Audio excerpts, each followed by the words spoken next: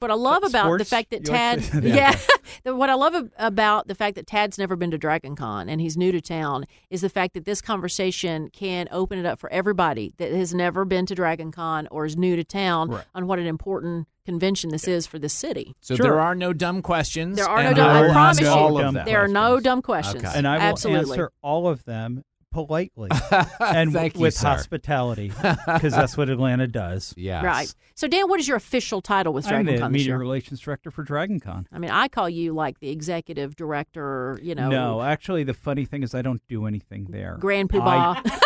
I the only thing I do is reporter stuff, but what I do besides that is represent the organization in the city. Mm-hmm.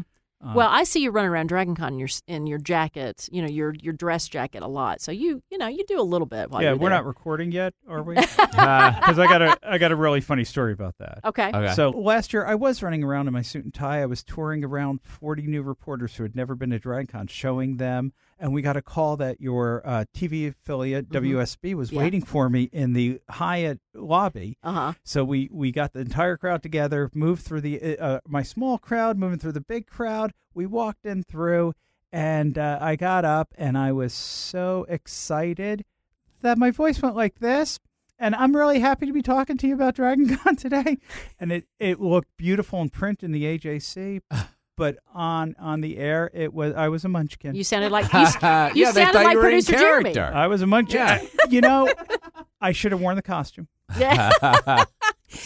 So Dragon Con 101 for Tad, and I'm not selecting. I mean, I'm not. Right? No. Yeah, it's just I'm highlighting. Yeah, absolutely, we're highlighting it for Tad because I always feel with our listeners, if you're an Uber geek like me, then you've been going to Dragon Con probably since the inception. So you know all about Dragon Con. But for a lot of our listeners, I think, who have families, I really love their initiation into Dragon Con because I think for a long time they're intimidated because they're not geeks, but yet it's such a great environment for anybody who has kids. Well, let me just throw it out. Yes, Dragon Con is a great place to bring your kids. It's 4 days in Atlanta over the Labor Day weekend. We take up 5 hotels. Bringing 75,000 people this year, but we also take a lot of floors in the America's Mart that we're filling up with more and more stuff. The thing that you would say about Dragon Con, if you've never seen it before, is that it's kind of a nerd festival, but in a way we're all nerds. We all see comic book movies. We all talk about TV shows. The Flash, Supergirl, very popular shows this year. We have folks from The Flash coming. People, oh my gosh, even the movie Ted and Ted 2 that just came out features Sam J. Jones, one of our guests, who was Flash Gordon. You know, their memories, their childhood, things we love, the popularity of Atlanta's Adult Swim, and we have some guests from Adult Swim coming. It just shows that the culture is a little bit more nerdy than it used to be. And the great thing about Dragon Con is you're going to find something you like. There's a normal spiel I normally give about what it is, but it's a lot of people who love things getting together with other people who are not like them to talk about the things they love and the things they have in common. Like, for instance, so I think what a lot of people don't realize is it is truly a convention. So there are meetings going on. There are panels going on. There's educational things going on. Like one of my former colleagues, Bob Carter, who was with 99X back in the 99X days, is now runs his own company of voiceover talent for anime. And so he does a panel there where he teaches people who want to be voiceover artists on how to do that. There are people who, if you're into costumes or you do any kind of like theatrical stuff, you can learn about how to do sets, how to do costumes that you wear, how to do kind of ornamental stuff. So to me, the underlying part of Dragon Con that nobody knows about, besides the costumes and besides the parade, is actually the fact that there's really a lot of things you can learn about for your own personal life at the convention. Right, and it doesn't just involve entertainment. We have a space track, we have a science track, we have a podcasting technology track. We have the Electronic Frontiers Foundation Convention at Dragon Con. Those are the folks who are the watchdogs for internet security and internet privacy and making sure the digital age doesn't come down on people. So it's just, I'm a fan. And Melissa, you mentioned the parade. So she was telling me that this is, like, it's a good thing that it's televised because it's absolute mayhem. I don't like to call it mayhem. I call it excitement. But this is the first year it will be televised, This right? is the first year it'll be televised. We'll be on CW Atlanta at 10 a.m. live and also rebroadcast in the evening. But yes, the parade is very popular. It's not a long parade. It's about a mile long. And we have 3,200 folks in costumes, everything from Ghostbusters to superheroes to hobbits, monsters from Netherworld, and our friends over at Medieval Times bring their knights and horses down. Mm-hmm. Very cool. You have like Spider-Man is actually flying through the parade. I can picture it just being. You know that's special effects, right, Tad? Is it? No. Yeah.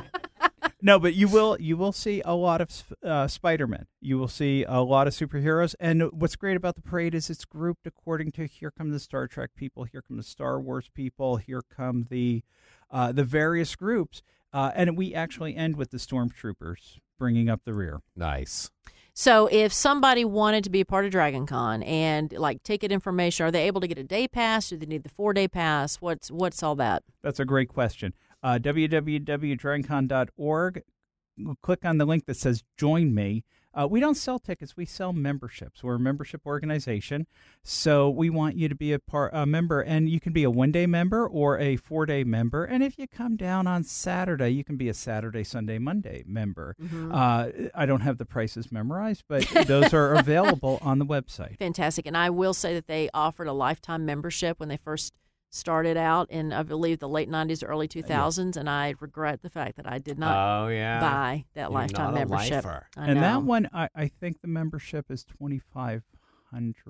Yes. But that is definitely worth it. But for Melissa Carter, who goes every year, I mean, that usually, Well, I probably would have paid that back already.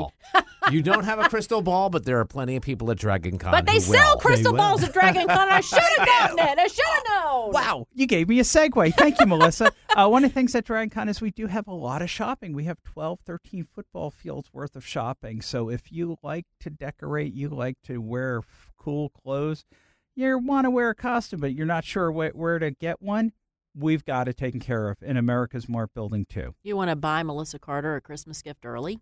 Then you can. Exactly. Where does Jeremy Powell get his entire wardrobe? He's going to shop for the next 365 days. That's right. Well, Jeremy wears a different T-shirt every single day. He's never worn the same one twice. Isn't that correct? That is correct. Right. And they're all like I mean, this guy. Mostly Batman, I will say. Mostly Batman. He does repeat the superhero, but if it's not Elvis or Batman, then we have some random. Maybe Doctor Who every now and again. I want to see your closet. Do those T-shirts, are they hanging on hangers or are they folded up or how are they displayed? They're mostly in hangers, and then I have some in space bags that rotate in and out, and then I have some in some drawers that I have to rotate in and out. Yeah, space bags. Yeah, it's a big operation. That was his nickname in college. Old space bags. Well, at least it is at Dragon Con now. So, Dan, is there anything we haven't covered? Well, again, the website, www.dragoncon.org. But I want to throw this out. Last week, we were celebrated by the city of Atlanta with a proclamation. The mayor and some city council members got together and talked about the economic impact of Dragon Con, roughly $67 million of economic impact each year, but also the fact that Dragon Con has become part of our cultural heritage here in Atlanta. And 30 years has been a long time, and we love the city. We couldn't do this anywhere else.